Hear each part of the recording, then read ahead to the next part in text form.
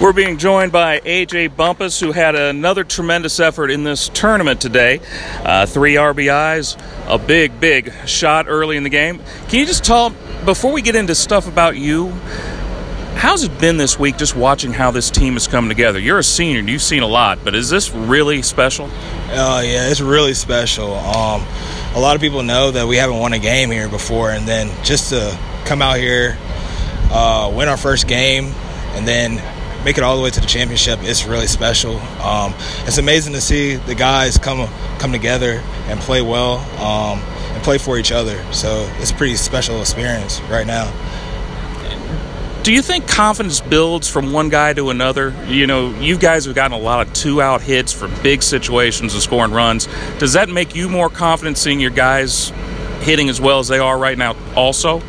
Yeah, it definitely does. Especially, today I think the other team got up by 3, and I was pretty confident that we were going to make a run at them. We just had to stick with our plan, and we did. So I'm pretty confident with how the team's hitting right now. So yeah. Let's talk a little bit about your game. It looks like you're swinging at a basketball. You're hitting that well. Do you feel like that right now?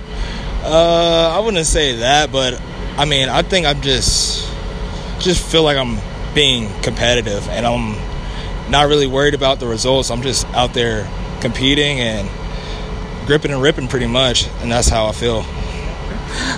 Obviously, you've seen UConn before. Give me a little bit of a talk about them and what you're expecting tomorrow at high noon. I'm expecting a dogfight tomorrow. I know they're coached well. I know they pitch well, they hit well. They're a complete team. We're not overlooking them. We played them earlier in the season, but this is a whole nother environment, a whole nother situation, and we expect them to come out really hard, play hard. So we're not overlooking them at all. Should be fun. Bearcats playing for a championship tomorrow. We were lucky to be joined by A.J. Bumpus, the Bearcats senior right fielder. This is Eric Waddell reporting from Clearwater.